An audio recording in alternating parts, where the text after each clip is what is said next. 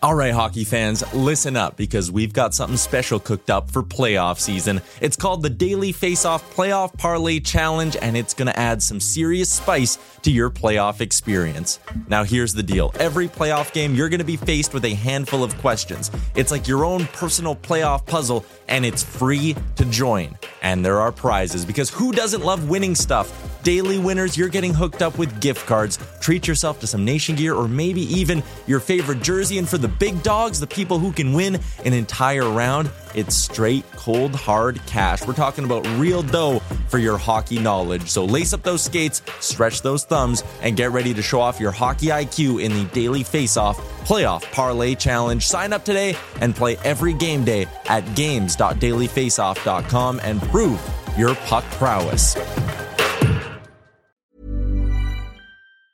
Hey, I'm Ryan Reynolds. Recently, I asked Mint Mobile's legal team if big wireless companies are allowed to raise prices due to inflation. They said yes. And then when I asked if raising prices technically violates those onerous two-year contracts, they said, "What the f*** are you talking about, you insane Hollywood ass?"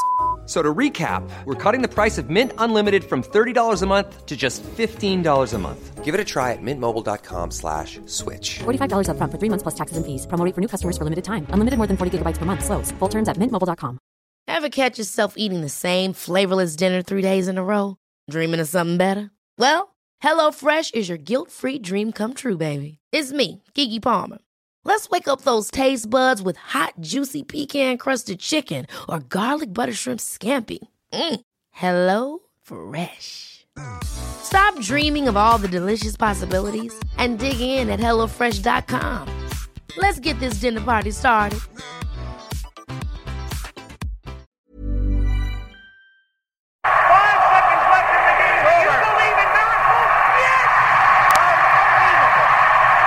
The first selection of the National Hockey League draft belongs to... The Daily Face-Off podcast comes to you courtesy of the Nation Network. The first overall pick in the 2015 NHL draft. Gretzky had it, lost it. Yzerman picks it up. Yzerman moving. Blue line chance. And it's 9 o'clock on a Saturday night as they're lining up for a ginger ale. Way to go, gang. Into the zone. Sikora kicked it out. Got it back. Near side. Correa. The fans want one.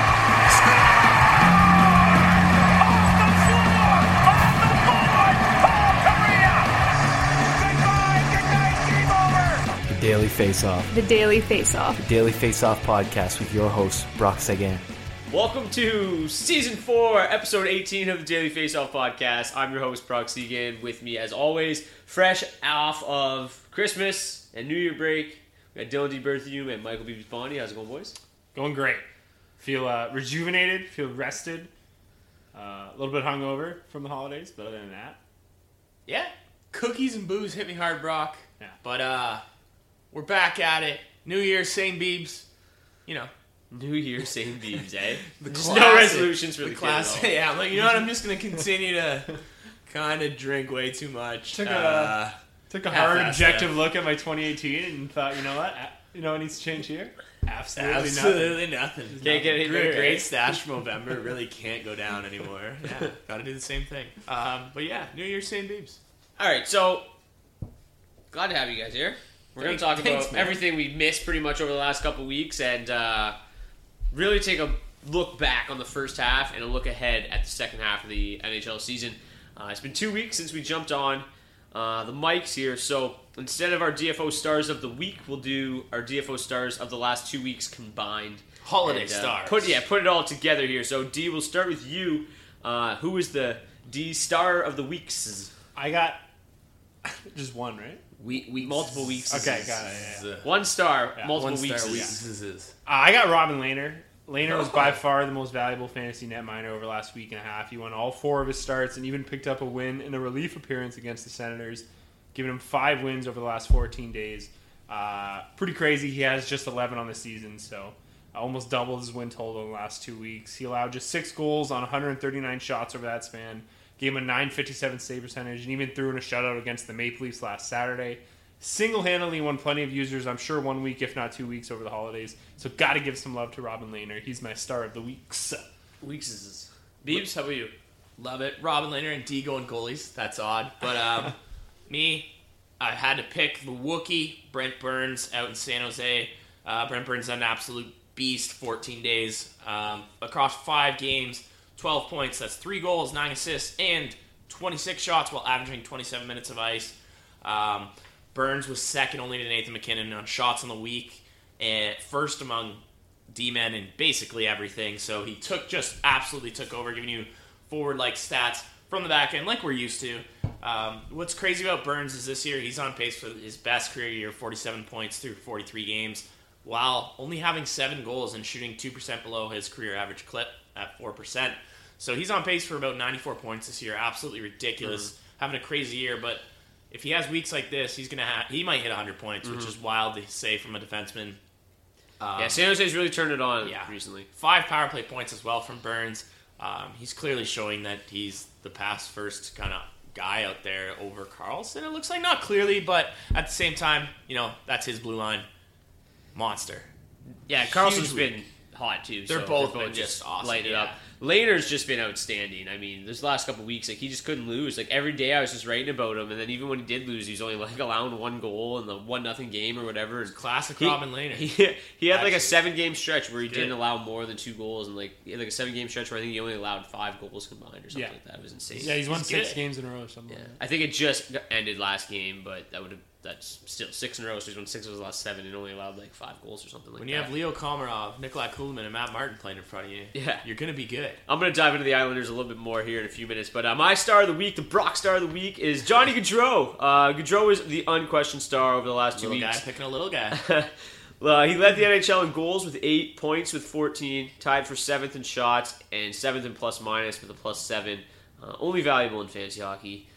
In just 6 games, the 25-year-old is now on pace for career highs in goals, 46, assists, 72, and then obviously that would combine for 118 points in what was basically just a remarkable first half.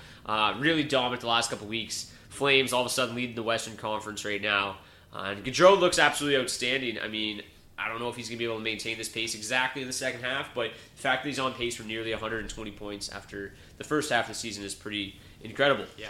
That line, that first line is making us question our top 10 lines this year, making a push heavy in there. They look phenomenal. Yeah, I was going to say 120 points, not as incredible as it used to be all of a sudden with what everyone's on pace for this season. Yeah, this year all of a sudden scoring's way up and everyone's just laying it up. By the way, Lehner did not lose his last start. You're wrong. He's won 7 in a row. 7 in a row? Boom! Yeah. 6 starts, though. Only 6 of them were starts because, like I said, he came in the relief appearance and won against the Sens. Well, I guess it's a decent segue into our next topic. We're going to take a look back at the first half. We're going to talk about the biggest surprises, biggest disappointments as far as teams go, as well as the best sleepers and busts. I guess not best bust, but worst busts of the first half of the season. Then after the break, we're going to take a look forward at the second half of the season. Talk about teams we expect to be better than they have been so far, teams we expected to drop off a little bit. As well as breakouts, busts, and goal and point leaders for the second half. So, since we were just talking about the Islanders, I guess I'll start right away with my biggest surprise from the first half as far as teams go, and that's the New York Islanders. When the Islanders lost John Tavares in free agency, many, including myself, and I think you guys as well, did not really expect them to be a playoff team this season. However, here we sit, January 7th, and they're holding down the first wild card spot in the Eastern Conference, just 1 point back of Columbus for third, and 2 points back of Pittsburgh for second in the Metropolitan Division. And they have at least 1 game in hand on every single team in the Eastern Conference right now. Most of the Islanders' success, I think, can be attributed to new head coach Barry Trotz, who's fresh off of a Stanley Cup win with the Washington Capitals. Trotz has turned one of the worst defensive teams in the NHL from last year into one of the best so far this season. 3 days ago, so it might not be totally perfectly up to date. But Dmitry Filipovich tweeted out a chart showcasing that the Islanders have went from the 31st ranked team in shot attempts against per 60 to 8th this season. Additionally, they went from 30th in shots against per 60 to 7th this season, and their save percentage has gone from 90.89, which was ranked 29th last season, to 92.98, which is number 1 in the NHL this season, thanks to a really nice hot streak there from Robin Lehner for a little bit. Yeah, and Greiss doing that thing he does where he just has a good 10 or 15 games out of nowhere. Yeah. Kills it. Obviously, Lehner has a lot to do with that. Adding him this offseason along with an improved defensive structure has really helped. But Thomas Greiss has also had a nice bounce-back season, which has been important to their success as well. But I think at the end of the day, it all comes back to Trotz. But also very important has been Matthew Barzal. Obviously, he was the guy that they needed to step up while losing Tavares. But he's really heating up as of late, too. He has 9 goals and 8 assists to give him 17 points in his last 13 games. They look like a playoff team right now, and as long as they keep playing well defensively like they have been through the first half of the season, this team looks like they're going to surprise a lot of people and be in the postseason come April. Yeah. Yeah, definitely someone who I believe betting odds would be unbelievable when season started. But speaking of betting, I got Vegas as my biggest surprise off the start. Stop me if you heard this before. Vegas Golden Knights are a huge surprise. Kind of the same thing as we had last year with them. I expected regression. I think everyone expected regression. There's no way that this Cinderella story from last year could continue. And it looked that way to begin the year like it wouldn't, but then a little someone named Nate Schmidt came back, and Shea Theodore came back for good. Yeah. And the team got put together. Pacioretty left, which is hilarious. He got hurt. And they somehow have just gone on a tear. They're currently second in the NHL in points with 56, which is crazy. Although they have played the most amount of games, we'll just put a little asterisk there. But still, second in points in the league. Marc-Andre Fleury leads the league in wins. And what's kind of blown my mind about this is that it's been the complimentary items that have done well. The Alex Tuchs, the boy, Brock's favorite player. As we've seen a little bit of regression from, well, not a little, but regression from William Karlsson, Jonathan Marchessault, that top line that was so good. We called this regression, but at the same time, this is why this is such a surprise that they've continued to play so well. Because when Stastny's been in the lineup, he's been great. Exactly. When Pacioretty's been in the lineup, he's been solid. Yep. Brandon Peary, out of nowhere, just always been a really good AHL scorer. Never really been able to get it done totally in the NHL. Just lights out. Like he's got 9 points in 7 games. Just came back up today. They're getting scoring from just about everybody on that roster right now, and it's been awesome. Yeah, and Cody Eakin, Ryan Carpenter's been great too. Yeah, literally all fours rolling. Tom and Nosek, one thing that's been huge has been their defense. Third best in shots on goal allowed per game, which is massive. Less shots, obviously, the better you're going to do.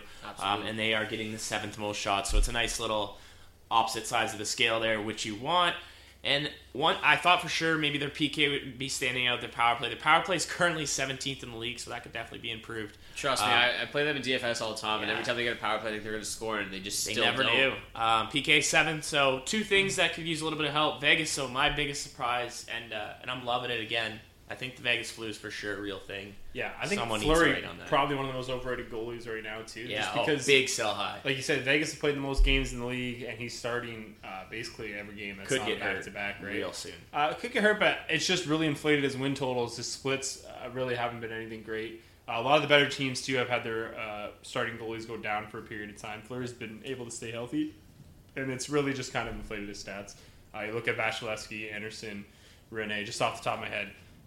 3 guys that probably would be right up there for the league lead in wins had they not be hurt. So Fleury's just kind of been able to stay hurt, and he's been good enough to get the wins behind, like Beep said, a very good defensive team. But I think he's one of the better sell-high candidates in net right now. Yeah, for sure. The one thing that's surprising is they just continue to ride him as hard as they have been. I mean, they rarely start Malcolm Subban, and I think Fleury's leading the league in games played right now. Yeah, he is. Yeah. And obviously that has a little bit to do with the fact they played the most games, but they ride him. He's starting like 85% of their games at least. Mm-hmm. So, I like him just because he plays a lot on a good team, but if you can get some pieces, like we were talking about before the show, one of my buddies was texting me, and somebody was trying to trade for Fleury, and they were giving up a boatload. So, if you can get a lot in return, go for it. Yeah. But, D, who's your biggest surprise here in the first half? I got the Calgary Flames. I think it's probably the most obvious one. Not a lot of people expected the Flames to contend for the Pacific Division, let alone the entire Western Conference. But that's where they sit right now, tied with Vegas for both the division and conference lead. And obviously have games in hand over the Golden Knights. So I think part of why they've been able to exceed everyone's expectations is they're just not a very deep team on paper. Outside of their top 4 or 5 forwards, there's really not that much to write home about up front. The blue line is solid, but was definitely thought to be worse off after the trade of Dougie Hamilton in the offseason. But the lack of depth really hasn't mattered for the Flames at all this season. You hear it all the time. It's a star-driven league. And the Flames have definitely been carried by their stars this year. Gaudreau, Monahan, Lindholm all having career years in the top line. Tkachuk, too. Tkachuk's Obviously, that's all the depth scoring they've needed, really, just Tkachuk in his own right. Giordano looks as good as any blue iron in the league on the backhand. And then you have Riddick, who's really erased any question marks surrounding Calgary and goal. If they can continue to get good goaltending from Riddick, they're definitely not going to get it from Smith. Maybe add a piece or two at the deadline. We could be looking at a serious contender in Calgary. I think they've been pretty fortunate enough to get to this point, but good management will kind of take advantage and really properly round out this team. I think they're pretty close to being a contender as is. They're really just one or two trade pieces away. And I don't think anyone was really giving them that much credit before the season, so especially me. So they were my biggest surprise in the first half. Yeah, it would be pretty impressive to see what they could do if somebody like James Neal actually started playing hockey again, too. If he could put the puck in the net a little bit. The one thing that's been huge for them, and we talked about it, when the trade happened, we just really, it all was going to boil down to just how good Noah Hanifin could play, and he's been great. For them so far this season, and as long as he can, and Giordano just literally having the best year ever. Putting him back with Brody has been really big having for them. Over a point per game though, like you said, like that secondary scoring that's just attacking the other team's next. Chuck's been too deep. And Backlund's a big part of that too. His numbers, without being on the power play, aren't anywhere near Tkachuk's. But as far as 5v5 plays goes, Tkachuk's not doing any of that without Backlund right there. So he deserves a bit of a shout out. One of the better two-way forwards in the league, and gets it done and takes a lot of the heavy defensive minutes away from that top line, which is nice. Let's go to disappointments here on the opposite end of the spectrum. I'm going to start with the Philadelphia Flyers. After career years from Giroux and Couturier, they added James Van Riemsdyk to an already deep group of forwards this offseason, plus another year of development for guys like Ivan Provorov, getting Travis Sanheim in the mix. The Flyers look like a team that could finish on the top three in the Metro. However, terrible goaltending, injuries, and an atrocious power play have the Flyers sitting second last in the Eastern Conference to 41 games. GM's been fired, coaches have been fired. Really the only positive so far this season has been gritty. And basically just the fact that they share a city with the Super Bowl champion Philadelphia Eagles and the 76ers have basically just kept fans distracted from just how dog shit this team has been. They can't seem to right the ship. Whenever it seems like something's going right, it just takes a turn for the worse. Carter Hart called up way earlier than I think they would have ever wanted to call him up. They're in it now, man. Got way too excited about him. 2 games. Oh in. yeah, he's looked solid, but he's 20 years old. We can't forget this that. Is it. He's got 2 wins, never gonna lose. Yeah. So the Flyers were a team I was really high on. I'm sure a lot of you guys remember, especially how high I was on a guy like Ivan Provorov. Hasn't had a good year so far. So for me, the biggest disappointment so far, definitely the Philadelphia Flyers. Beebs? For me, I've been waiting for this one years. Some would say since I came out the womb. But my biggest disappointment is the Chicago Blackhawks this year. You fire our boy, Joel Quenneville. I'm going to come back at you with heat. Windsor alert, by the way. But no, this team has been an absolute disappointment this year. Currently 16, 21, and 7 through 44 games. Has them 27th in league points, and 44 is second most played. So, absolute terrible start by the Chicago Blackhawks. 128 goals, actually mid in the league so far, so surprising because would have thought something glaring there. But what's actually killing them is goals against. In the offseason, they picked up Cam Ward. A lot of people thought that they might have a two-headed monster there with Corey Crawford and him, but as we could tell, that's just not working. Maybe in 2012. Yeah, maybe. But trying to relive something that could not happen. Realistically, one of the only break spots has been the Strome trade where they picked up Dylan Strome, who's been on an absolute tear this year. This is a team that's kind of just stuck around their big contracts, as a lot of people have mentioned throughout the years. Seabrook, Duncan Keith, Brendan Saad was brought in, has not played up to snuff. Remember when they traded Panarin for him? Yeah. That was ridiculous. Kane and Taves have been good, but realistically that's it. And as we mentioned, Corey Crawford has been absolutely terrible. Their penalty kill is 30th in the league at 73.8%. It's laughable. Laughable. Basically, they are last in most categories, besides Ottawa's obviously behind them in everything else. Yes. But yeah, they're just battling with them. But absolute terrible start from Chicago. You hate to see it. Damn. But that's my biggest disappointment because this is a team that still has good pieces, but clearly no help. Yeah, they're a mess. They're a disaster. I mean, that trade so far with getting Strome looks solid in Chicago. Perlini hasn't really played a whole lot, but Strom's been on a line with Patrick Kane. Obviously, that helps a lot, but pretty good return so far. But yeah, they're a long ways away from being a contender again. I guess the one bright spot, obviously, you hate to see Crawford go down with another concussion-related injury, but it has been nice to see what Colin Delia has been able to do for them in net. He's been really solid. Delia or Delia? I was hoping they'd bring in the accountant. Just bring him in. Your season's gone. Scott. Scott Sterling. It's not Scott Foster, Sterling, but every time Foster. it is.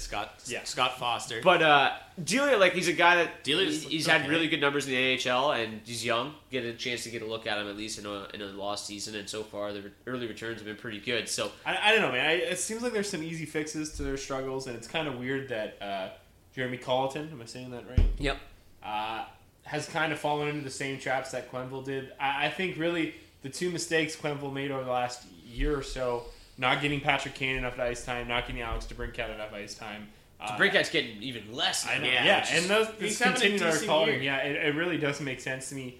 I think you can get just so much more offense out of your top line for sure, your top two lines if they're both firmly in the top six. Especially when you have many good pieces for them to be. Yeah, at the end of the day, you need to give Kane some help. Playing him with Stroman and Isamov, you're not going to get his peak potential out of there. Him and DeBrincat have looked good together in stretches before. I get wanting to stretch out your lineup and be able to roll three good lines, but if your team's not good enough to do that, you can't do it. You can just look and see what the Avs have done. With kind of a top-heavy lineup. Yeah, but they've made it work. Yeah. You know what I mean? You can really commit to playing the top line, and you kind of find other roles and services for your other second and third lines. Kind of just keep the puck out of your own end and until your top line can get back on the ice. So, again, look at the Flames. There's ways to get around it if you don't have the depth necessary, and trying to force a three-line attack when it's just not there clearly isn't working for the Blackhawks. Yeah, it really is stunning. If you look at it, how little they've put DeBrincat, Taves, and Kane together. They never do it. Even just Taves and Kane, they never play together. It might happen that a 2-game stretch here and there, and then that's it. It makes them. Yeah, he did it when he first took over for the first 4 or 5 games. Yeah, and that was it. Yeah. Turned away from it. It's ridiculous. But who is your biggest disappointment from the first half, D? I got the Blues. Shocker. Yeah, I don't think I was as high on the Blues as most people coming into the season, but definitely expecting more from them than what we've seen. To put it lightly, I just don't know how they got worse. They sit third last in the NHL coming into tonight's games with just 36 points. They struggled to get any sort of consistency in goal from Jake Allen. Not a huge shocker, but the lack of goal support is. I think we all expected a lot more out of this top 9 group. Bozak and Maroon seem like good depth additions, and I love the O'Reilly move. But Tarasenko obviously has been what's really let them down. But I said it about the Flames. It's a star-driven league. When your stars don't perform, it's very hard to win in the NHL. If they're playing fucking horseshit, it's never easy. So Tarasenko just 11 goals and 12 assists in 38 games this season. I think there are better days ahead for him in the Blues, but that doesn't excuse them from being by far the most disappointing team in the first half. And I don't know if it gets any easier without a better goaltender in there. I think we can firmly say at this point, Jake Allen's not the guy. Yeah, I don't even think they make that move at this point, though, right? The season's kind of long. You need to make a push. You need to give your GM a reason to make a move like that mid-season. They haven't really. They've been just you don't give up draft picks for a rental goaltender when you're sitting third last in the NHL. Yeah, not ideal. They're worse than the Red Wings right now. It's insane. I'm going to talk a little bit more about Tarasenko in a little bit, so I'm not going to dive too much into it. But let's move into our biggest first half sleepers. Beebs, I know you got a guy you're excited to talk about, so why don't we send it over to you? You start this one off. This is one that, I'm riding in 3 leagues that I'm playing in, so all my leagues, so I'm just super jacked up. Pissed off at the team he plays on, but it's Thomas Chabot out in Ottawa. We've been super happy with this guy all year. Besides his injuries, his ADP was 161, which a lot of leagues, that's not even touching the draft. 10 goals, 28 assists through 38 games, so that's 38 points, point per game. 12 power play points and 100 shots on net. He's currently 5th in defenseman points, and if he wouldn't have gotten injured, he would be top 3 imaginably, unless he went as cold as Ottawa did. Sure. But clearly, one of the big reasons why they've just been getting stomped the last couple weeks. He's 3rd in goals among all D-men, 13th in shots. Again, this is someone you would have drafted at the back into your lineup, and with it being a sleeper, it's someone who's a clear D1. if you have him, you probably also have another D1 on your team. For sure, yeah. That's the one thing that's so good, especially from phenomenal. defensemen, because they start really thinning out there after like the top, the number 3, 4D. You get, if you don't draft them early, you're going to be soft. So if you end up getting Chabot in your draft, then and with someone like this, you could trade him off for a top end forward right now. And if you say drafted a shit offense, or say you just need the D help and you're terrible at drafting D, or you just want to stack your D with 4 guys who are going to put up a point per game. Or 2 even. Yeah, that's great. Chabot has been an absolute stud, and I've loved him. Kid's gonna be a star. We saw him dominate at the World Juniors. We talked about it. Only 21. Yeah, it's eating ice time, beast. That's my first half sleeper. Too bad he's hurt. I've been thinking about offering some buy low trades for other players, and just including Chabot while he's hurt, because I think you can get him a little bit cheaper while he's out right now. And but. Man, he had a great first half. Yeah. My biggest first half sleeper is Braden Point. I had Point ranked number 57 during the preseason, but his ADP on Yahoo was 124. All he's done since that day is rank tied for the 8th in the NHL, in goals with 24, and tied for 7th in points with 54. Despite having an ADP of 124, Point is currently the number 11 ranked skater according to Yahoo Standard League scoring, making him the absolute steal of the draft. If you're keeping track at home, that is a 113 spot difference from his overall ranking right now and his ADP on draft day. So massive difference. The other guy I wanted to talk about really quickly too, give a shout out to Dylan Larkin. Larkin's ADP was 149 on draft day, and he's near a point per game, 18 goals, 23 assists, which is tied for 38th in the NHL in scoring with 41 points.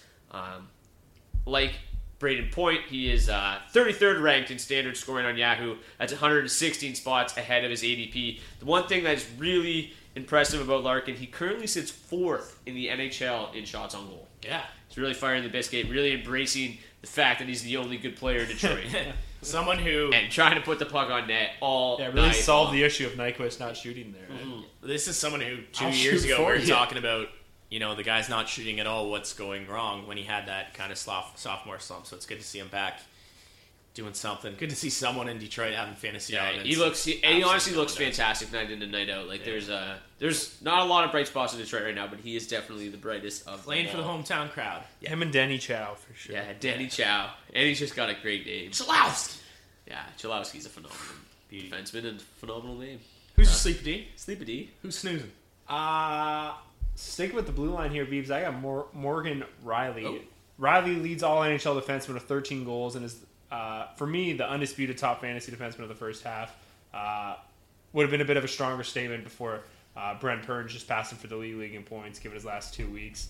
But Riley now sits second with points, 45, leads the NHL with goals, like I said, with 13. Shouldn't be more than another week or so before Riley sets a new career high in points. His previous career high was 52. He's already 4 goals past his previous career high there, which was 9. His remarkable jump in production is the result of a revamped Leafs team and Riley himself taking full advantage of the perfect opportunity. He conceded the role in the Leafs' top power play unit to Jake Gardiner for the majority last season, but Riley has become the featured puck mover on a unit that now features Austin Matthews, John Tavares, and Mitch Marner. Decent unit. Yeah, so obviously that's been a big source of his production. His 15.0 on-ice shooting percentage is astronomically high for a blue liner, and cast doubt over his ability to maintain a point per game from here on out, but the power play production should remain steady. As far as the first half goes, just unbelievable value for where he was drafted.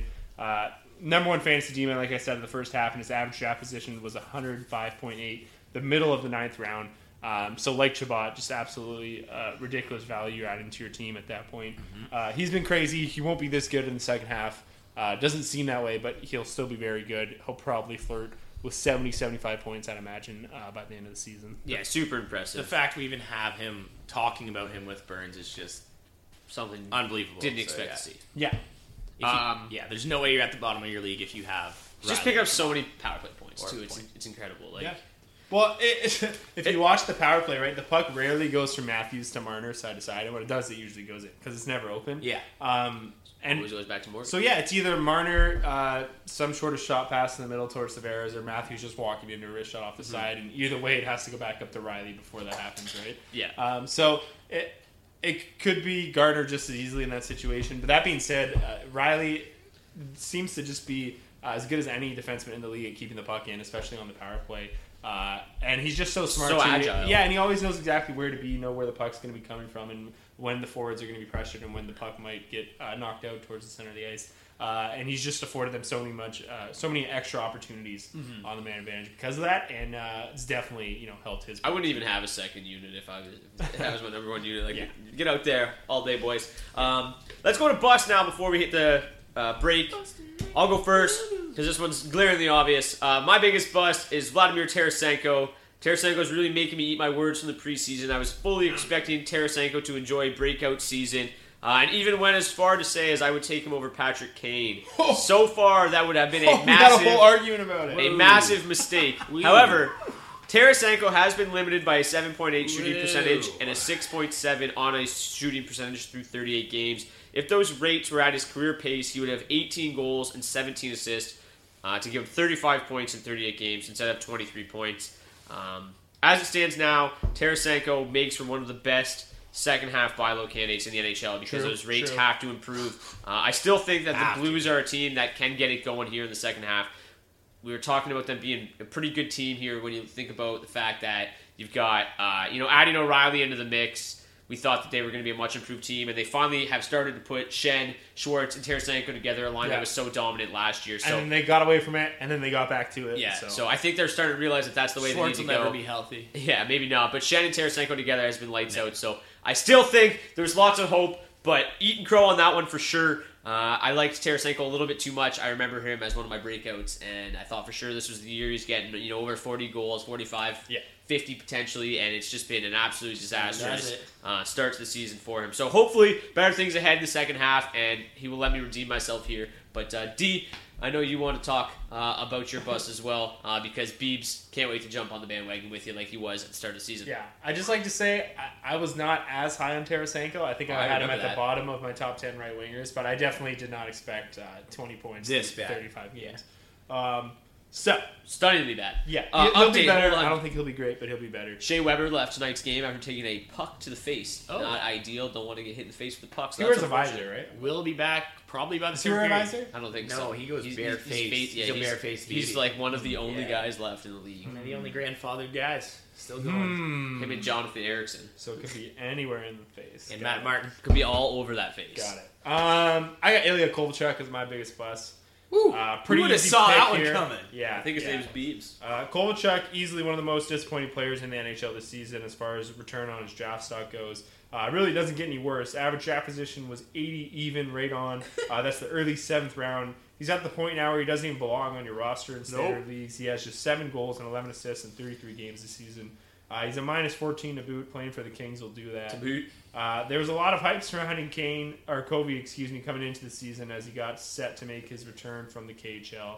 I think part of that, too, is influenced by the huge 90-point season Ozzy Kopitar had a year ago. We all got excited thinking about Kovalchuk's potential alongside that. But Kopitar obviously disappointed this year as well, and there's been a bit of a trickle-down effect there. Kovalchuk, really, though, just has next to nothing going for him right now. No. On pace for just 176 shots, despite getting all the ice time, all the opportunity in the world, and it just does not seem to matter. Really, at this point, he's nothing more than a week-to-week streaming option, far from the value you had in the preseason. Like I said, a 7th-round pick. If you were hoping this guy was going to be the 7th best player on your team, you were sadly mistaken. Biggest bust of the first half, Ilya Kovalchuk. No Russian gas left in him now that he's back across the border. But, yeah, who saw that one coming? My pick, I'm pretty sure this guy's... You talked about Gritty. You said he's doing a great job. I'm pretty sure it's because this guy is currently being gritty all year. Jakub Voracek, absolute bust this year. 32 points through 41 games. ADP was 50th. I'm going to say that again, 50th. So, pretty high. A lot of...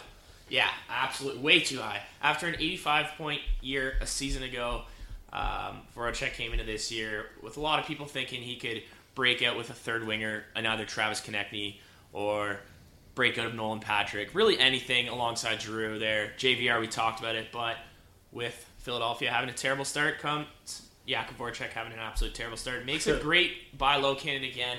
But the one thing that really stood out to me for him is he's a minus 17 this year. So this guy's absolutely slaughtering your plus minus category if you do have that in your league. His 7 power play points is just absolutely terrible after 35 a season ago. Clearly he's connected with his production is connected with that power play, and that's something that struggled quite a bit.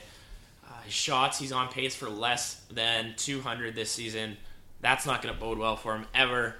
10 goals, on pace for 20. We know he's not a goal scorer, so the goals are there. Yeah, you need all those.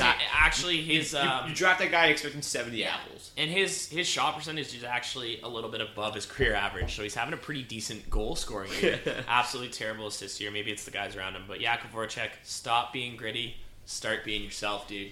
Isn't it weird that seems bizarre that all of our first half busts perfectly correlate with all of our first half disappointments in teams, eh? Weird how that happens when your stars don't put the puck in the net. Your team doesn't do well. Shit!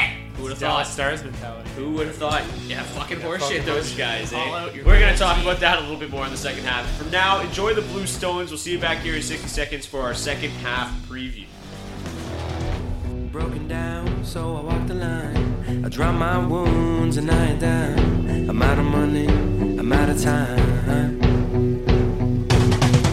I fly low like a broken arrow. The time slows and my vision narrows. I'm out of money, I'm out of time. Sing your hearts out, sing it loud. Make me happy, make me proud. Black holes, solid ground. Black holes, solid ground. 1,000 voices set them free, because this silence is killing me.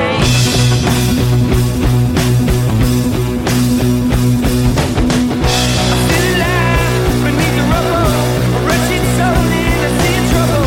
I'm all alone, I'm all alone. Start the fire, set it out. A good intentions are wearing out. All alone, I'm all alone. Yeah. Sing your hearts out, sing it loud. Make me happy, make me proud. Black holes, solid ground. Black holes, solid ground. 1,000 voices set them free, because your silence is killing me. Welcome back to Season 4, Episode 18 of the Daily Faceoff Podcast. I'm your co-host, Dylan Bertheum. As always, hope you enjoyed those sweet riffs from the Blue Stones. If you guys want to hear more, check them out on Spotify. Check them out on iTunes. Their new album, Black Holes, out now. Beholes. And we hope you guys enjoyed that first half, where we previewed the first half of the first half of the NHL season. Now, second half of the show, it's time to look at the second half of the season. Bit of the same format. We're going to look at who we expect to fall the most team-wise out of that NHL standings, who we expect to rise. Then we're going to talk about players who we think is going to break out, who we think is going to bust it up in the second half, guys that are really not going to be able to live up to the first halves they had. And then we're going to sum it up real quick with our little bit of prediction time, second half goal and points leaders. We'll take a kick at the can, tell you who we think is going to end up with the Rocket Richard Trophy. Well, not really, right? We're just talking about this. From this point forward, who we think is going to... Yeah. Points from So now just, on. Just the Shard Trophy, just the second half. Yeah, the Shard, not the Rocket. Yeah, exactly. Yeah. So let's get right into it. Beebs, why don't we start with you? Let's go faller. Tell me what team you're just not believing in, who's going to fall off before season's end. The absolute tumbler down the standings for me is currently 14th in league points. Sorry, French Canadians, but the Montreal Canadiens. Sorry, French Canadians. My falling squad. It's been a great start, great story. Make a couple off-season trades. It works. It's not going to work all year. Carey Price having an absolute terrible season. I see that continuing. Somehow an all-star. Not going, though. Somehow not going. Because he knows it's bullshit. Yeah. Even he knows. He's like, I don't even deserve to be here. They got to give him He was probably one hoping to game. get a break, and he's still got voted. He's like, fuck. They're like, hey, I gotta Carey. get suspended, man. Hey, Like, Carey, I'm putting up a 900 save percentage. There's no way I get in. Hey, Carey, they want you at the All-Star game. For what? Am I Tarasenko, Gino, let's go. Oh, yeah. Oh, but There you regardless, go. Not a bust now because he scored. Yeah, because he scored one goal. But my faller is Montreal. Shea Weber, hilarious I mentioned this because he got injured tonight, but he's not going to be a point-per-game player like he was to start the year across his little 10-game sample or whatever it was. My man's got to stop hurting his face and knees. I'm just kidding. But having an absolutely phenomenal start. It's been a good story. Max Domi as well. We saw him fall right off, and he was a stud to start the year. Not fall right off, but he's slowed down a lot. Starting to look a little bit more like his dad. I'm just kidding. I just like mentioning his dad. Windsor alert. Anyways, Montreal, my faller. D, who's your faller? I'm going to talk about the Islanders a little bit more, Brock. You talked about how much they shocked you in the first half of the season. Yeah, I agree. I was surprised. But the Islanders are just too fraudulent of a team for me to get behind. I think aside from Barzal, their top nine has done nothing but overachieve this season. They've gotten away all year with playing the likes of Filppula, Komarov, Martin, and Casey Cizikas against the opposition's best on home ice, allowing their top six some cushier matchups. I think that comes back to bite them sooner than later. I don't think they'll be in the playoffs once it's all said and done. If their goaltending slips up at all, it's going to get ugly fast. Fourth highest PDO in the league right now, and that's very much goaltender driven. So if Lehner, stops being a Vezina Trophy candidate at any point in time, I think it's going to get really ugly for the Islanders. Never thought you'd use those two and things they really, together, Lehner and Vezina. Yeah, but, and really just the last 6 or 7 game stretch they've been on has really catapulted them up the standings too. So I think give it another 5-10 games, and they could be out of the playoff picture that early. I just really don't think they have what it takes. I think Trotz is a little overrated. It's going to be interesting to see who makes the... Overrated Trotz? Oh, guy wins a cup. Stanley Cup winner? Guy wins a cup with Ovechkin, Backstrom, Kuznetsov, Braden Holtby. All of a sudden, he's a genius. Nashville legend? Yeah, it's going to be interesting to see who makes the playoffs from the Eastern Conference because my biggest follower is the Buffalo Sabres. So if it's not the Sabres or the Islanders or the Canadiens, it's got to be the Hurricanes. No one's making it. I can see it. So similar to kind of what you were just alluding to with the Islanders, D, the Sabres went on a 10-game winning streak from November 8th to November 27th. After that win streak, they were 17-6-2 at the time. However, since then, they've gone 5-8-4 in their last 17 games, the 5th worst record in the NHL over that span. If it weren't for that 10-game winning streak, we would not be talking about the Sabres as a playoff team. They're 23rd in the NHL in goal scoring. Ranked dead last. Weren't they like all 1-goal games too? Yeah, they weren't even scoring. They ranked dead last in the NHL in scoring chances per 60. With players like Jack Eichel, Rasmus Dahlin, and the boy Risto. The future remains bright, I think, but they're just not a playoff team in 2019. So I'd like the Sabres to fall here in the second half of the season. But on the other end of the spectrum, Casey Middlesad's trash. Can I say that? For now, not been very good so far, but give him some time. I think maybe give him a year. Biggest riser though. He gets a year. Give him a year. He gets a year. January 7th, 2020. We'll see where Casey Middlesad's at. Not Cizikas. Deal. He still will not be. He'll still be matched. If he doesn't have at least 35 points at this point next season, he's bona fide trash. My biggest riser team also might be the biggest riser of hockey-related Netflix content. The Anaheim Ducks. There's Netflix content? Potentially getting their own Mighty Ducks reboot. Not potentially. It's confirmed. With what? Like Joshua Jackson playing Charlie Conway? We don't know the details, but it is happening, a reboot. J.J. Watt, super hype about it, which is great. Great to see, the little crossover. Bryce Harper also hype about it. Really? Sport DFO podcast also hyped about it. Yeah. Pretty Us much the here, same scale, right? every kid in Canada that grew up ever hyped about it. Well, that knows about it. But now you bunch do. of people trying to pay us $30 million a year right now, right? Mm-hmm, easily. Be great. Same thing as Harper. Yeah. But my risers, Anaheim Mighty Ducks. Just the Ducks now. Regardless, when they wear those jerseys, they look sweet. But the Ducks are my risers with 105 goals to start this year. The Mighty Ducks have been absolutely struggling to put the puck in the net. Second last in league scoring. And a lot of that has come from their injuries. Getzlaf started the year hurt since he's come back. The whole we team talked was about him hurt. a couple weeks ago. He's been a freaking horse. Yeah. Ricard Raquel is going to be back. Yeah, Guy named Corey Perry going to be back. Forgot about him. A little bit of scoring. Plus, we've seen some nice inputs from Pontus Aberg, Andrej Kass. Yep. Brock's boy. Daniel Sprong. You say cachet half the time. Cachet, I don't even know. I say cash. And D's boy John Gibson has been absolutely elite. Some might say Vezina worthy through the first half. We called it. Yeah. I called it. We called it. Best goalie there. But we share them. That's all just things that I love. Their defense is great, and with a couple more goals, I can see this team going on an absolute run. We see Anaheim in the playoffs every year when it comes around to it. It seems like, they're not having a great year. Playoffs come around. Oh shit, they're playing the Wings again. No, that was like 5 years ago when Yeah. they played every single year. But regardless, I shouldn't give the Wings that much credit. Good Good health Lord. though, and a little bit away from that slow start equals success. Randy Carlyle is really the only thing holding them back. That's what I say. I like the makeup of that team. Carlisle, I think, is a big issue there.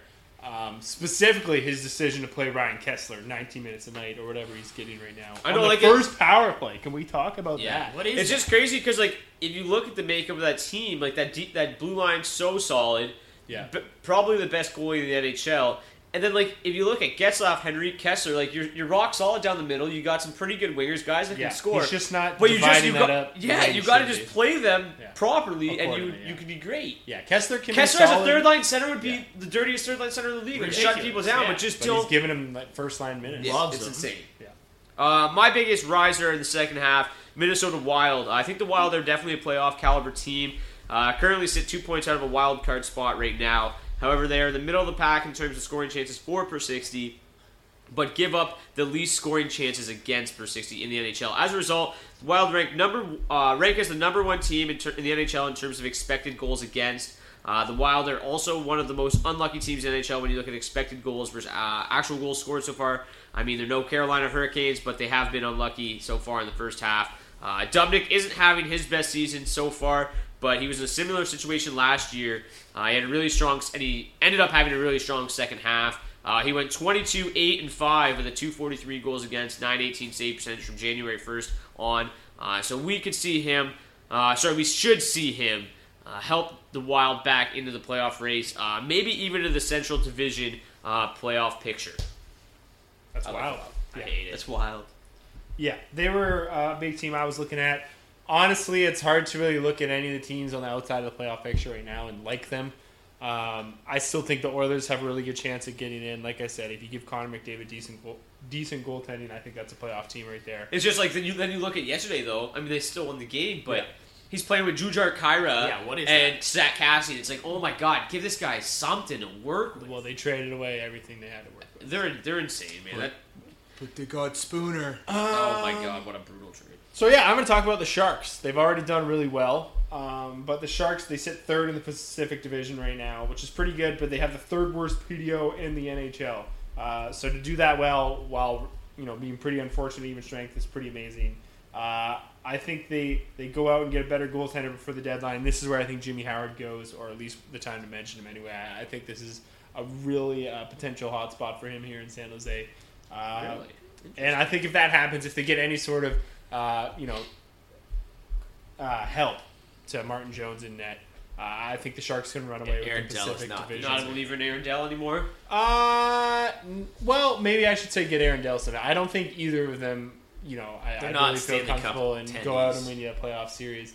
Howard looks to be back to that. He was that before. Obviously, it wasn't for a few seasons. But he seems to kind of regained his form. It's amazing what contract years do to people, eh? Yeah. Honestly, if I was a GM on the trade market right now and I needed a goaltender, Jimmy Howard is the guy I would be going after. I don't disagree at all. So, I think they have the best chance of finishing at top the Pacific Division. I like their chances of finishing ahead of Calgary and Vegas. And I don't love, like I said, any team starting on the outside looking in right now. So I'll go with the Sharks as my big risers. Let's stick with not teams, but let's go to players that we could see on the rise here. Maybe guys that are going to break out here in the second half of the season. Beebs, who do you got? My second half maybe not breakout because he's broken out 10 years in a row then. Anze Kopitar out in LA. We talked about teams having absolute terrible starts. It would be a breakout from what he's done in the first half. Exactly. That's what we're looking for. And why I love him is because he's such a good buy low candidate right now. With 10 goals, 18 assists through his first 42 games. He's having an absolute terrible start. He's on pace for 54 points, which would be his second worst year compared to 2 years ago, which scares me a little bit. But this is a guy with 7 career 70-plus point seasons, and a lot of those are in the upper 70s. And all his other seasons were 60-plus. He's been an absolute horse for LA, and we talked about how bad the team's played. It's really been the people around him who have been struggling as well, and that's only going to help known assist god. Not god. We'll not call him a god. He's no Jakub Voracek gritty, but he is usually top 10 in assists. And when you're playing with Dees Boy Iafallu, Alex Aflalo. Yeah. I don't even know his name because he just sucks so much. Actually, they just got him off the top line this week. Finally put our boy Kovalchuk. Yeah. So still not a lot of help. Regardless, it might not be Kopitar's year, but I still see him having a lot better of a second half. Kopitar's just too good, and we've seen Dustin Brown have success there, as Brock loves to point out. Maybe something that could work again. Kopitar for me. And it's been a weird season as someone who's had Kopitar the whole time. It's been frustrating, but he really hasn't been that inconsistent. It's just there's been no big multi-point games. There's no big games that he got all last season. Obviously, to get to 90 points, that has to happen. But it's still steady. You're still getting maybe 7 points out of every 10 games. But the big performances just hasn't been there, and it's actually gotten to the point where on full nights, he's the one that gets left on my bench, right? Which is crazy to think of a 90-point guy from a year ago. It's just that CL. Yeah, so it's unfortunate, but I agree with you, Beebs. I think, there's definitely potential to get back closer to a point per game from here on out. At 92 last year. Yeah, and it's funny because we joked about it a couple weeks ago, a couple episodes ago, I should say, with Kopitar's number. Once Brown got back, we're kind of joking that he's like the guy that holds it all together. And if you do look at it, Kopitar's had 25 points in 33 games since Brown's been back. So that's what I've been saying. How it's very consistent. Yeah. But the big games still only seen a turnaround. Still only a 62-point pace over the course of an entire season. But you're like you said, that's 7.6 points. Per 10 games, which isn't terrible. But yeah, that's what happens when your team only scores one goal a game. There's no help around him. No one is giving him a hand with extra points. Doughty's having a bad season. Like the power play, just the whole team. Is just playing terrible. Yeah, and Kovalchuk obviously been a big disappointment. Can only get better, really. Yeah, Kovalchuk, we're expecting to be a guy who could get things done on his own and not just piggyback off of whatever Kopitar was going to do, right? So 6 in his last 7 too, though. He's showing a little bit of a turnaround already. Let's hope that's kind of something that he can keep up. And maybe, pin together. If he pins together 2 or 3 2-point games, he can get a lot closer to that point per game. For sure. Just me? Yeah, go ahead. I got William Nylander as my second half breakout. Will Nye, D's guy. As far as breakouts go, it can't get any worse for Nylander, so it's only going to get better. The monkey off his back, but it didn't seem to actually work yet. But you know what? Obviously I watch pretty much every league game. That thing. And he is really starting to come into form. He's looked like himself of late, but it just hasn't translated into goals and assists quite yet. People forget how good he is. Yeah, he's got one goal, 2 assists in 13 games this season. Probably going to be 1 goal, 2 assists in 14 games after tonight. Since ending his contract holdout. He's actually played quite well of late. Him and Nazem Kadri were dominating the puck at 5v5, but just could not convert on their chances. Kadri is snake-bitten as any player in the league right now. Happens. And Nylander's 6.9 on-ace shooting percentage is evident of that. Now he's back up playing with Austin Matthews, where he belongs. He should at the very least return to a 61-point pace from here on out. That's what he put up in each of the last 2 seasons. Could even improve on that, especially if he sees an extended look on that first power play unit, which I do think will happen eventually. I think using all 3 centermen on that first unit starting to become a little too taxing for the Maple Leafs. I think Babcock will look to get Kadri off there soon, and Nylander definitely the most qualified replacement on the roster. So if that happens, the sky's the limit, but expect Nylander's point totals to return to normal soon, and really one of the best buy low candidates out there right now. I can't imagine a fantasy owner being more frustrated with a player than William Nylander. You wait all season to get him back, and then you've just been dog shit. Effing horseshit, as some members of the Dallas Stars front office would put it. Yeah, I didn't even realize that it's already been 13 games. I mean, I knew he has pretty much done 14 by the time they listen. And it's 3-0 right now, so I'm assuming he's not going to do it. 4-0 with 4-0? Are you shitting me? Yeah, 4-0 with 32 seconds left. The boy Kevin Fiala, though, goal and assist. Rains it pours, man. My second half Leaf fan, let me tell you. Breakout is Jonathan Marchessault. Marchessault's got 30 points, 13 goals, 17 assists in 45 games so far this season. But there should be even better days ahead. Marchessault's been limited by a career low 8.2 shooting percentage and 8.1 on-ace shooting percentage, both well below his career averages. Marchessault should be able to score 15-plus goals with 15-plus assists with huge upside in the second half of the season when those rates start to positively regress. The Golden Knights are heating up right now, and then Marchessault really hasn't been a big part of it yet. Only like 2 assists, I think, in his last 8 games or something like that. I'd expect that to change in the coming weeks, months. Right now, it looks like Riley Smith's out. So somebody like Pacioretty or Peary or Tuck will get moved to that top line.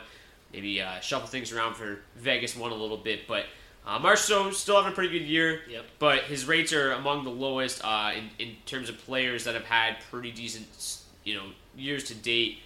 So I think he's a guy that can really just build off what he's done so far and have a pretty, a much better second half than he did first half.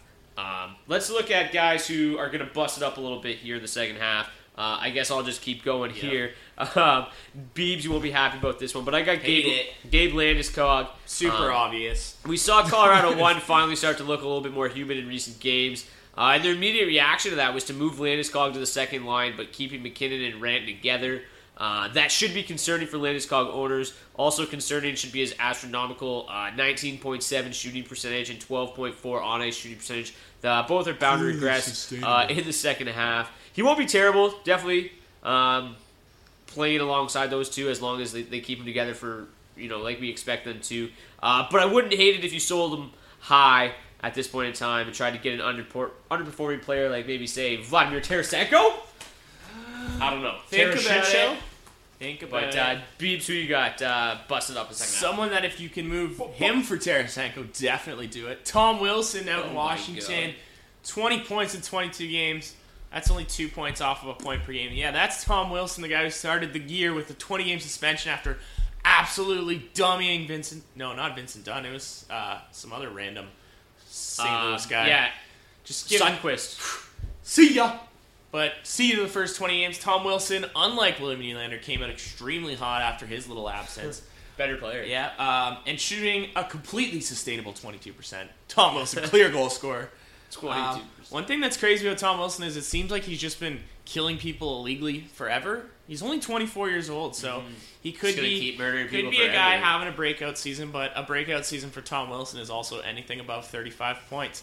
So right now, if people are willing to buy high on him, like I did in a league that me and D are in. You did do that. Yeah, if someone's willing to buy high, like I love how he did that, then it's used as his buy low. He's like, hey, if someone wants to offer you max patch ready for him, take it. Yeah, exactly. I had the options, and I just love watching Tom Wilson. Do as we say, not as we do. As much as I love Tom Wilson. That's why I did it. It was a pure heart. How could you love Tom Wilson? But he's hilarious. But again, less than 15 minutes of ice a game is not the greatest. He does play alongside some pretty phenomenal center and wingers. And anyone in the top 6 in Washington is going to do well. But Tom Wilson, again, 35 points is his career high. And let me just toss this in there. Crazy prediction by Beebs right here. He's going to get suspended at least one more time. And breakout years. The second he gets suspended, it's going to be at least 5 or more games because there's no way anything that guy does goes for less. If he ever gets suspended again, it's like auto 10. Yeah, so good deal. Try to trade him. He's got a ton of value as it looks great, I would definitely, if I owned Tom Wilson, I would definitely trade him for max patch ready. Yeah, I would probably take that back. I actually went to see if I could pick him up the other day, and I was like, oh, he's like 70% owned. People are stupid. Never mind. And then you looked, and league commissioner Beebs Bondy trading for him. So, yeah, Tom Wilson, expect that bust. Not going to do a point per game. Might do a penalty minute per game, though. Yeah, he could definitely maybe do that. Even a suspension per game. Yeah. If he gets another 20. Yeah. Definitely doable. The 40-40 split. If anybody can do it, it's him. Yeah. You don't want it. No, but you? Just me? Just you? Yeah, we're just... Zach Parise. Try that one on for size. It's like he doesn't pay attention when we talk about it. Yeah. What was that? Huh? I wasn't listening because you were talking. Huh? It wasn't me talking. Zach Parise. Parise's played great this season, and much of his success is deserved. He has 19 points and 19 assists in 39 games. But he can't continue at this pace. He hasn't topped 53 points. Yeah, 53 since 2014. 19 goals and 19 assists? Yeah, so he's got 38 points in 39 games. He's at 19 points and 19 assists. I feel like he's 19 goals. Yeah. My bad. He hasn't topped 53 points since 2014-15 season and hasn't topped 70 points since the 2009-2010 season. So expecting him to continue at a point-per-game pace is pretty foolish. Contract year. I guess. He's not. He's signed for like 13 years. No, it was the last time he crushed her. Oh, yeah. They probably got a 13-year contract. I was going to say, he's definitely signed until forever. No, he's there forever. He's played great at even strength, like I said, but he's been fortunate enough to shoot 15.7%. That's almost 5% higher than his career average. It's going to be tough to sustain moving forward, especially given how much he shoots. It's a great thing, but it's really hard to shoot at that high of a clip when you fire the puck as much as he does. His on-ice shooting percentage, 12.3%. He's never finished a season with an on-ice above 9.8, so expect some serious regression there. I think he's going to be a serviceable piece moving forward. but I think he's one of the best sell high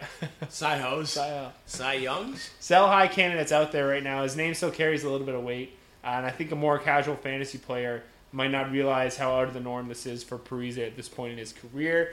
They're just going to see a point per game guy right now, so I think you can get a lot for Parise right now. Certainly a lot more than what he's going to give you over the second half of the season. Yeah, I mean, I absolutely love Parise, but yeah, even definitely gets point per game. Even back in the day, he's a hustle point man. per game. Yeah, even back in the day when he was quote for quote killing it, he was not necessarily even putting up that many points. I feel like he was a guy who was always drafted a lot higher. He was, but at the same time, phenomenal player, but one where it doesn't necessarily translate as much. The first year where that contract actually looks reasonable.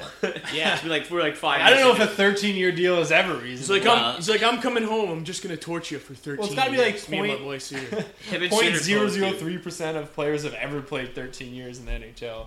And him and Suter just get matching 13. You just give him max contracts for that amount of time. It's crazy. Let's move. It's like Kovalchuk. Move back towards Lamorel guys that we expect to have solid second halves. And legal. So we got January 7th today. So as of January 8th, who is going to lead the NHL in goals? We'll mark it down. Try to remember this.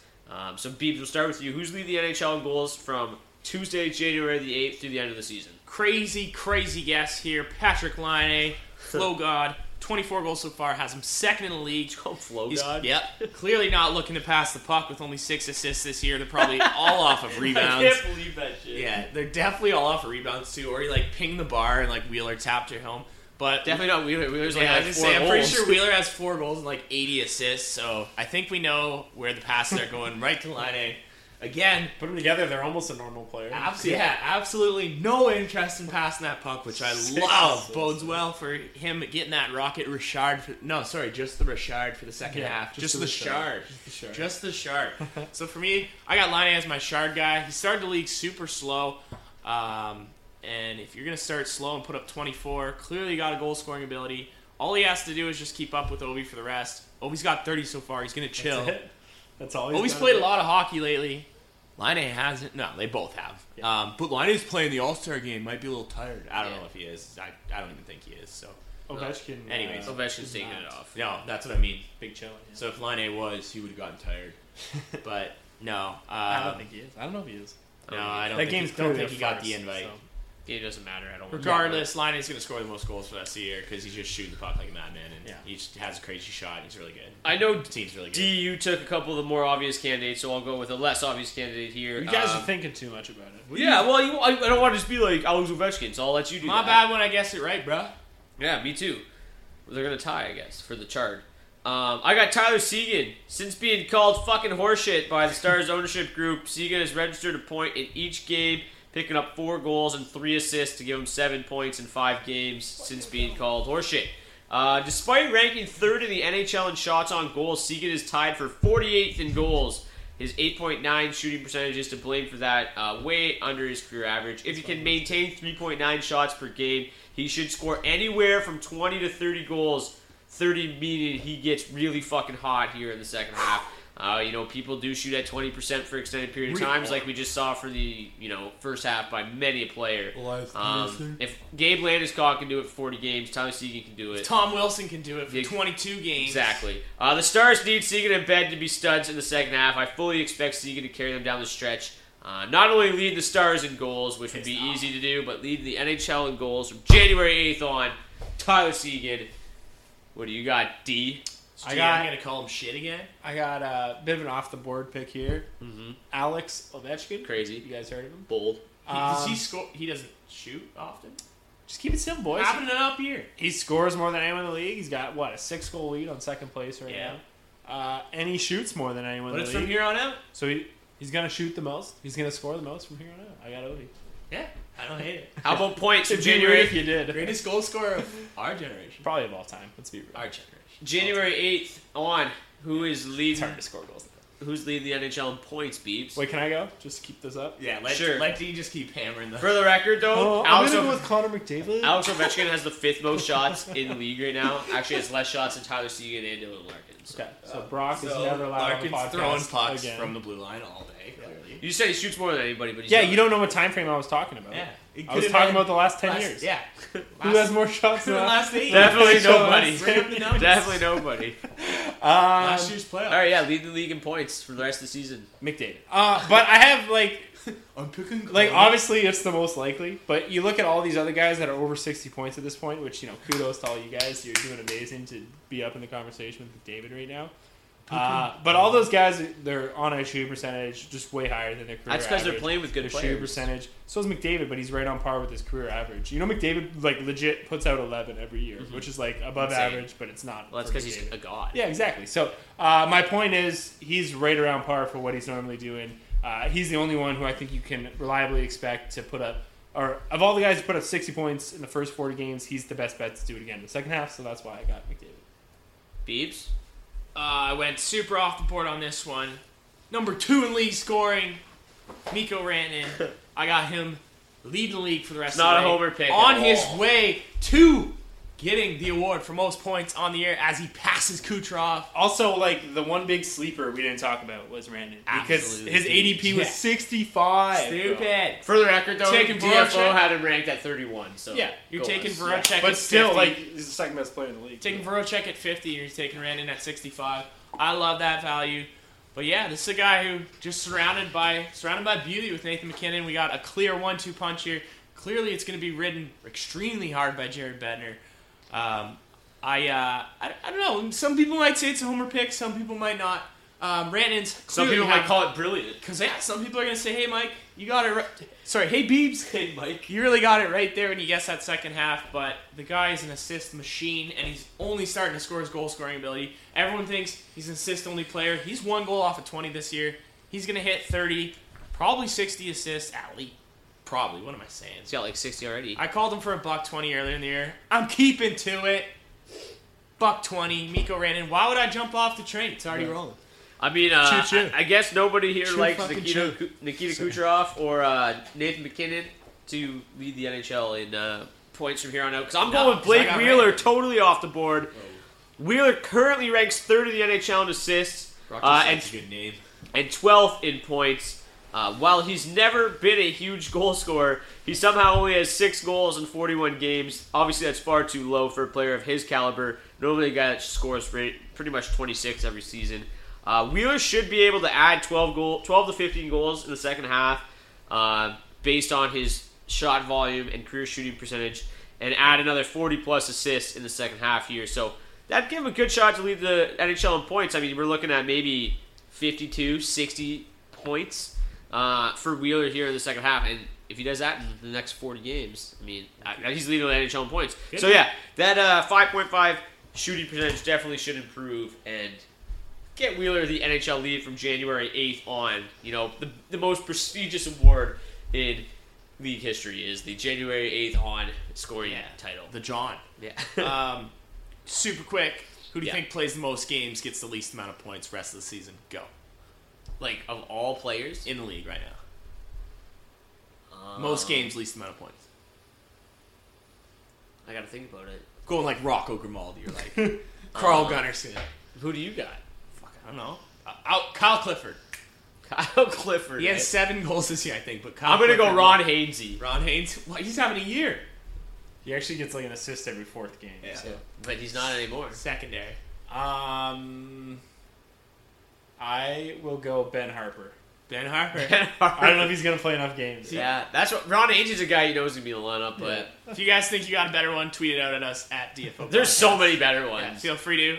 Just absolutely terrible players who are going to play a bunch of games. Like Jacob Delarose, maybe? Try to make us look bad on that. It's terrible. Make us look bad with guys who just look bad. Rasmus Anderson, he keeps playing, just doing nothing. Yeah. Some absolute horses out there. Is Derek McKenzie still collecting games? All right. Can't jump on that one. Troy Brouwer might I think I ended Derek McKenzie's career. I put him on blast and then he was just gone. They stripped the C off of him and just said, fucking pack your bags, Derek. Just took it. But hope you guys enjoyed Season 4, Episode 18 of the GFO Podcast. We're back. We're going to be back next Tuesday as well. Keep an eye out tomorrow for our DraftKings contest, $5 entry. Only 20 to 25 spots every week, so limited spots available. But make sure you fill it up in the morning so I don't have to tweet it out 45 times. And I'm down to go on a heater again, so look out. Yeah, I called it. That's probably my boldest call of the year is that you're never going to win another one again. Brock called it. It's working. So far, so good. Me and D had a pretty good showing than the last one we did. Did I win? Didn't win. I won. No, I think we finished 2-3 at it. Yeah, no. Still waiting on one of you boys to win. I think I won. I've already got a W this year. I think he does too. I don't know if you guys do. I'm pretty sure I won the last one. Maybe you did. Did I finish second? I don't know. That's what happened. Fake news. Anyways. Remember that was the night I finished like second in 400 with like 40 points. It was like the weirdest thing. Yeah, maybe. Anyways, That's what. see you guys for season 4, episode 19 next week. Peace. I got nothing. Goodness.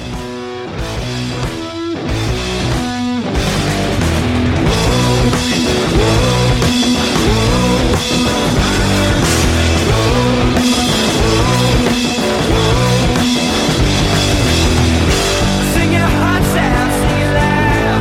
Make me happy, make me proud. Black holes, solid ground. Black holes, solid ground. Don't be forced to settle free, because your silence is killing me.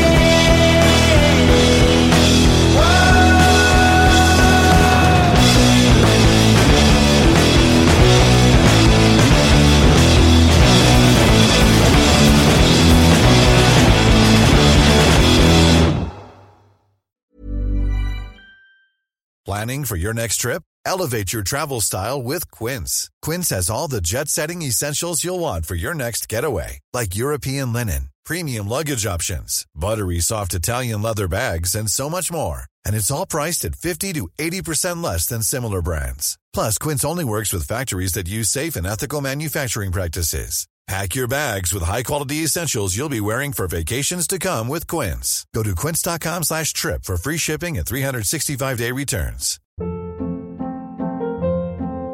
Hold up. What was that? Boring. No flavor. That was as bad as those leftovers you ate all week. Keke Palmer here, and it's time to say hello to something fresh and guilt-free. Hello Fresh. Jazz up dinner with pecan-crusted chicken or garlic butter shrimp scampi. Now that's music to my mouth. Hello Fresh. Let's get this dinner party started. Discover all the delicious possibilities at hellofresh.com. When it comes to your finances, you think you've done it all. You've saved, you've researched, and you've invested all that you can. Now it's time to take those investments to the next level by using the brand behind every great investor, Yahoo Finance. As America's #1 finance destination, Yahoo Finance has everything you need, whether you're a seasoned trader or just dipping your toes into the market. Join the millions of investors who trust Yahoo Finance to guide them on their financial journey.